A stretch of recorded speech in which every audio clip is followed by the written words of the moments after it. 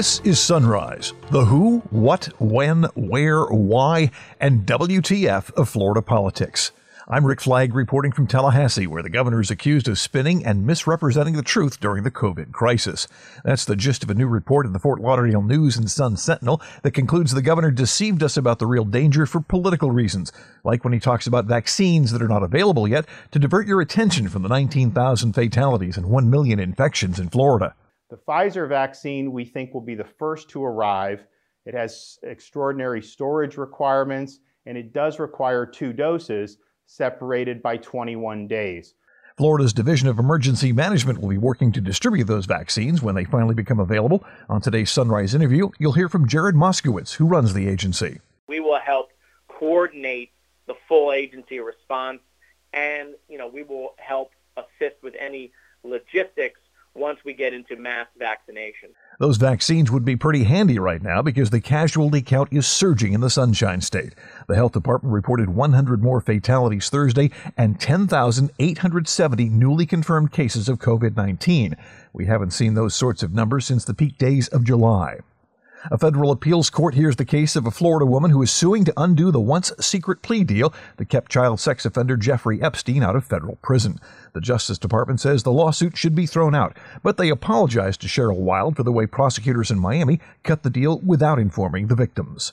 Even if the law did not require it, the United States Attorney's Office in Florida should have communicated to Ms. Wild in a transparent and straightforward way.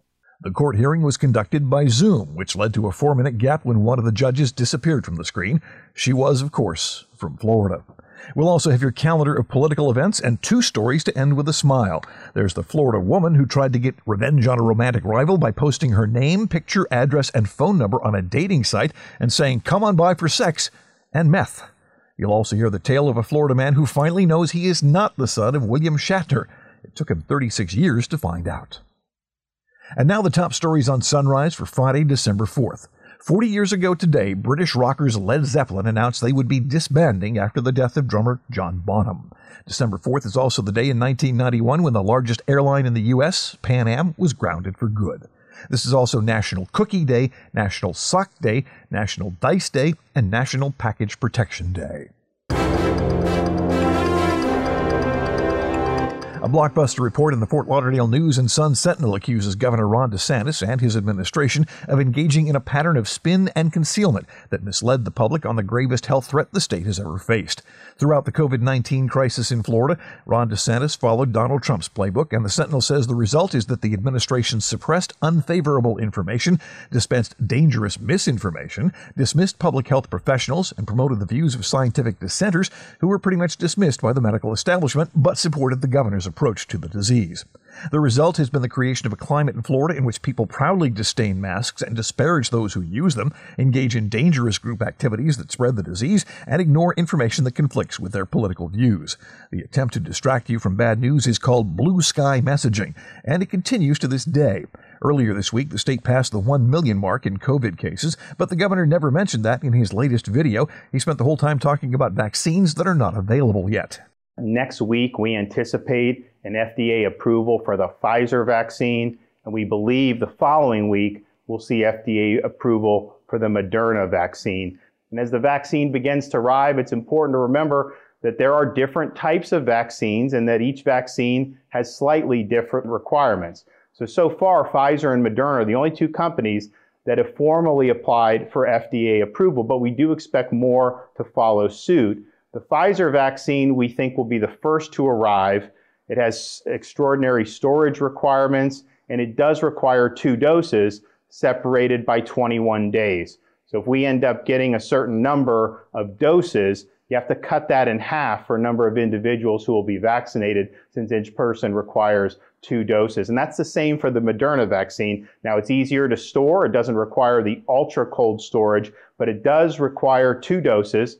Slightly longer separation than the Pfizer vaccine. Instead of 21 days with Pfizer, you have 28 days with Moderna. There are other vaccines on the horizon. I think one that's very promising is the one that's being manufactured by Johnson & Johnson. They have already produced this at an industrial scale.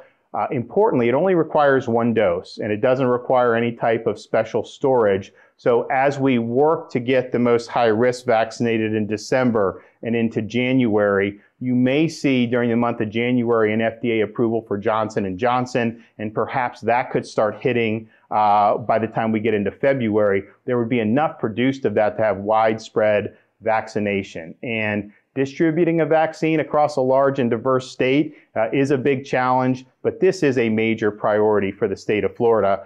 The fundamental conclusion of the Sentinel story is that Governor DeSantis put politics over public health. And if you don't buy that, consider this. County health departments across the state were ordered in September to stop issuing public statements about COVID-19 until after the November election. The Sentinel story is based on interviews with more than 50 people and more than 4,000 pages of documents. The COVID surge continues in Florida, the health department reporting almost 11,000 newly confirmed cases of the disease Thursday. That's the highest number since the height of Florida's pandemic in July, and increases the official total to 1,029,030 cases. That's the third highest number in the country after Texas and California. The state also reported 100 new fatalities Thursday. That increases Florida's official death count to 19,112. A federal appeals court in Atlanta hears an appeal on behalf of Cheryl Wild, a Florida woman who was sexually abused by Jeffrey Epstein when she was a teenager.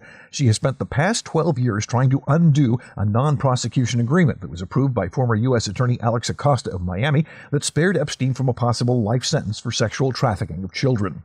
Epstein may be dead, but his agreement granted immunity to several co-conspirators. Wild wants them all to answer for what they did. Jill Steinberg represented the Justice Department at this hearing and told the judges on the 11th Circuit Court of Appeals they sympathize with Wild, but the deal should stand. Even if the law did not require it, the United States Attorney's Office in Florida should have communicated to Ms. Wild in a transparent and straightforward way. Although we are sympathetic to Ms. Wild and apologize to her for what happened, the statute does not authorize a district court to do what she asked for here. The government's basic defense is that prosecutors do not have to consult victims until someone is charged, and since there was a non-prosecution agreement, federal charges were never filed. Wild's attorney, Paul Cassell, told the court that is nonsense because the Crime Victims' Rights Act applies even before charges are filed.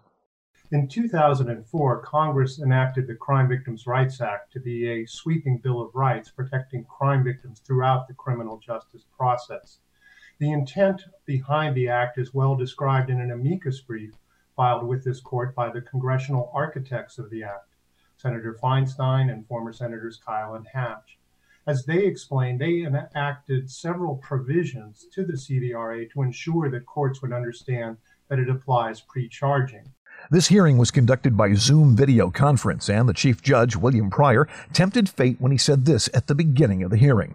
We've had good experiences with the Zoom oral arguments. One of the good things about it is that if we lose a connection, we'll know it immediately because we'll see it. Sure enough, there was a glitch. It happened when Judge Barbara Lagoa of Florida tried to ask a question. Judge Lagoa? Thank you. You're frozen. Hold on. Let's stop the clock for a moment, Stephanie. Anthony? Yes, I'm trying to get the judge on the line. Thank you. Zoom works well until it doesn't. 4 minutes later, Judge Lagoa was back. I apologize. My question is not that interesting to have waited for me. Well, go ahead and ask it. All right. Okay, let me compose myself. I'm sorry. This is the second time the 11th Circuit has heard Wild's case. The first time was in front of a 3-judge panel that said the facts of the case were beyond scandalous, were a national disgrace, but they concluded the Epstein Agreement did not violate the Federal Crime Victims' Rights Act. Wild appealed, asking the case be considered by all of the judges who serve on the court. Next up on Sunrise, a conversation with Florida's Master of Disaster. Under normal circumstances, Jared Moskowitz and his crew at the Division of Emergency Management would be celebrating the end of the hurricane season. These are not normal circumstances. That interview is next, right after we pause for the sponsors. You're listening to the Sunrise Podcast from Florida Politics, and we are much obliged. As the number of COVID-19 cases are increasing, the potential collision of COVID-19 and the flu virus could lead to a new word Floridians do not want to use, twindemic. That is why Florida Blue, the Florida Hospital Association, and the Florida Medical Association have joined forces to encourage Floridians to get their flu vaccine today. Visit floridablue.com, FHA.org, or flmedical.org to learn more and support a flu-free Florida. Welcome back to the Sunrise Interview. Our guest today is Jared Moskowitz, a former state Democratic lawmaker from Broward County who was appointed by the governor to run the Florida Division of Emergency Management. He's been going nonstop for the past 2 years, starting with the recovery from Hurricane Michael in the Panhandle and continuing through the COVID crisis, not to mention the record hurricane season of 2020. First of all, Jared, let me say congratulations on getting through another hurricane season. So what do you get to do now at the Emergency Operations Center and the Division of Emergency Management now that we're out of this? Well, I don't know if you've heard, but there's a pandemic going on. So we're still doing what we've been doing since March, when obviously the COVID-19 pandemic, became full blown. And so we're still here at the EOC at a level 1.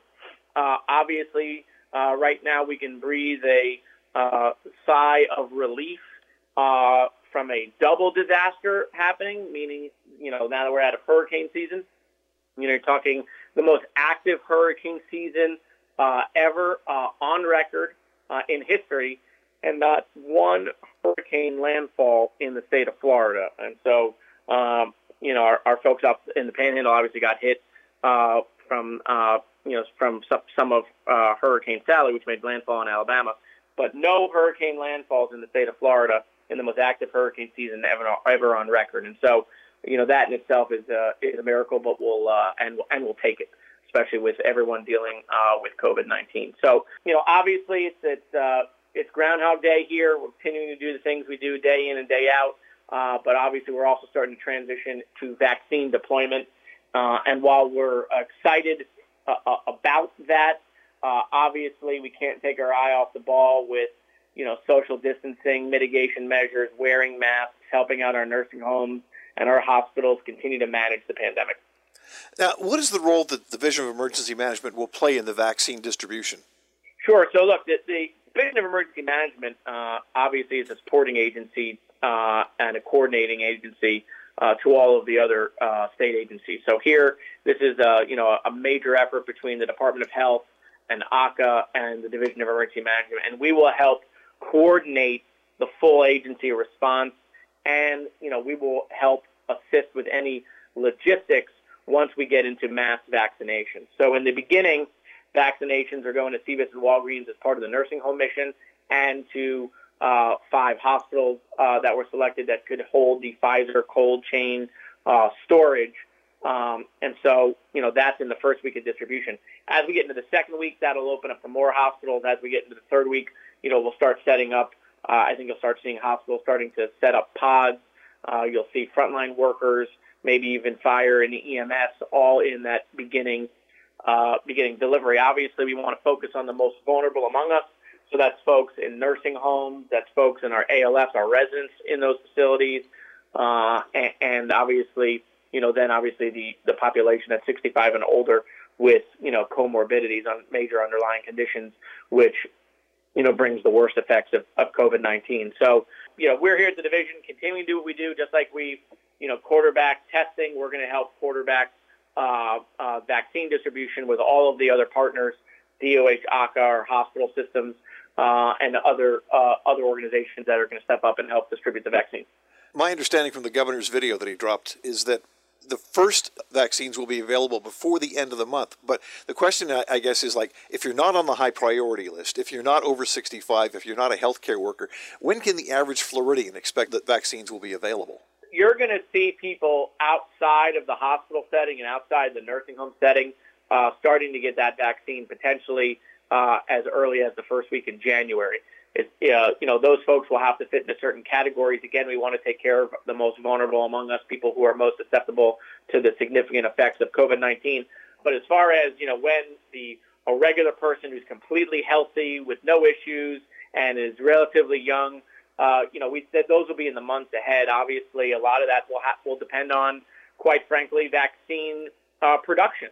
If we get enough vaccine, we'll open that up earlier. And so, right now we have our vaccine production numbers for the month of December. We do not have it for any months on a go-forward basis, but we'll be ready to go into the mass vaccination business with all of our partners as soon as we receive enough vaccine to do so.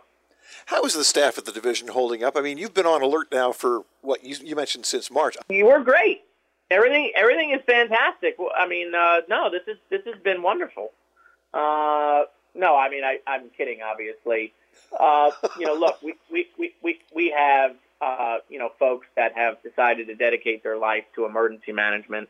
These are folks that put aside their lives, their families, their kids, their wives, their husbands, their loved ones to come and do this, whether it's a hurricane or now a pandemic. Obviously, this has tested us and strained us in ways that a hurricane never has. This mission is 5 times a Category 5 hurricane, and it's the longest we've ever been activated at a level 1. And so, I've tried to do things around here to help people's mental health, whether that's making sure I'm giving time off. But I'll give you one other thing. I mean, I've started to let people bring their dogs to work, and that sounds like a small thing, but I try to, since we've been stuck here at the EOC, trying to make the EOC feel more normal and not as sterile and feel more like home. Because, look, in emergency management, you're not just working on today's disaster. You have to also be ready for the next disaster, some unknown that may happen. So we have to be able to walk and chew gum here. And so, look, we're tired. Of course we're tired. We're human. But you know what?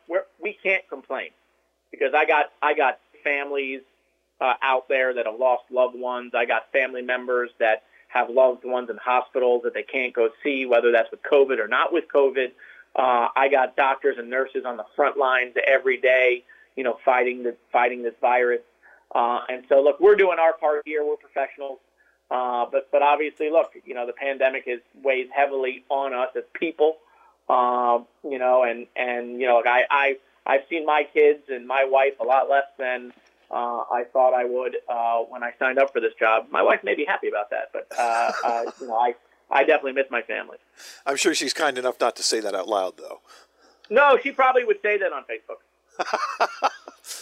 Now, the last time we had a Democrat elected in America, one of the first things that Barack Obama did was steal our Division of Emergency Management director. Is there a chance that might happen again? Well, I mean, look, you'd obviously have to ask the folks, running the transition. Obviously, it's an honor to be considered for a position like that. I think the next FEMA director has some major challenges ahead of him or her. And those challenges aren't just picking up the COVID response and vaccine distribution. It's a 50-state disaster, the first one in U.S. history. 50 states wanting to know where their reimbursement money is. Oh, by the way, in addition to the California and Oregon fires and the Louisiana hurricanes and previous events. And so, the FEMA Public Assistance Program is going to need a lot of revamping. And I think a lot of retooling. We have to understand in disaster management the financing of these cleanups and recoveries and the strain on local governments and the strain on states is not sustainable. And so we can't be waiting years to get our money back. And so, whether they consider me, there's a lot of other really good people out there for them to consider. Obviously it's an honor to be thought about in that way. I'm up for the challenge if that's a direction they decide to go. I mean, look, this is an administration that broke the glass ceiling with a woman vice president. I mean, it would be really exciting to be a part of. So what is next in our Florida routine series of disasters? Is wildfire season next, or what is the next blip on your radar? I think aliens will land in March. So that will happen. After that, there'll be a meteor, probably. Obviously wildfire season is next on the horizon. And then before you know it, because, the next couple of months as we're giving this vaccine, the vaccine distribution will really be ramped up in the end of spring, early summer. Before you know it, hurricane season will be right back at it. So, but yes, wildfire season is next. The usual wheel of disasters, that's next on the wheel. Our guest today on the Sunrise Interview has been Jared Moskowitz, who runs the Division of Emergency Management and serves as Florida's unofficial Master of Disaster. Here's hoping he won't be as busy next year. Your calendar of political events begins early with the Florida Board of Medicine meeting online at 8, the Board of Pharmacies meeting by conference call at 8. The Collier County Legislative Delegation meets at 9 in Naples to talk about issues in the 2021 legislative session. Trustees at the University of Florida meet at 9 in Gainesville. The Revenue Estimating Conference meets at 9 in Tallahassee to analyze highway safety revenues. The Board of Acupuncture meets online at 9. The State Alzheimer's Disease Advisory Committee meets online at 10. The Florida Commission on Ethics meets at 11. U.S. Senator Marsha Blackburn of Tennessee speaks at 11:30 during a lunch hosted by the Women's Republican Club of Naples. And directors of the Florida Housing Finance Corporation meet in a conference call at 1:30. A Florida woman is charged with cyber-stalking and harassment for allegedly posting a fake profile on a sugar daddy dating site to punish the woman who was involved with her ex-boyfriend. Investigators say 29-year-old Vanessa Huckaba of Rockland Key posted the new girlfriend's name, picture, phone number, and home address in a profile that invited men to stop by for sex and promised there would be fresh methamphetamine. Finally, a Florida man who tried to sue William Shatner to prove he's the son of the Star Trek icon has discovered they are not related after all. Clearwater insurance salesman Peter Sloan, who changed his legal name to Peter Shatner last year, says his biological mother told him in 1984 that his dad was either Shatner or a man she remembered only as Chick. For 36 years, he asked Shatner to take a DNA test, and Shatner declined, saying the Florida man was not his son. Peter was finally able to identify his biological father after his daughter submitted a DNA test, and it turned out to be Benjamin Freeman, who was known to his friends as Chick and died in 2001. Peter Shatner, who is now 63, told the Tampa Bay Times he is disappointed he never got to meet his biological father, and he's going to change his name back to Sloan. That's it for this episode of Sunrise. I'm Rick Flagg in Tallahassee, inviting you to join us again Monday as we plumb the depths of Florida politics.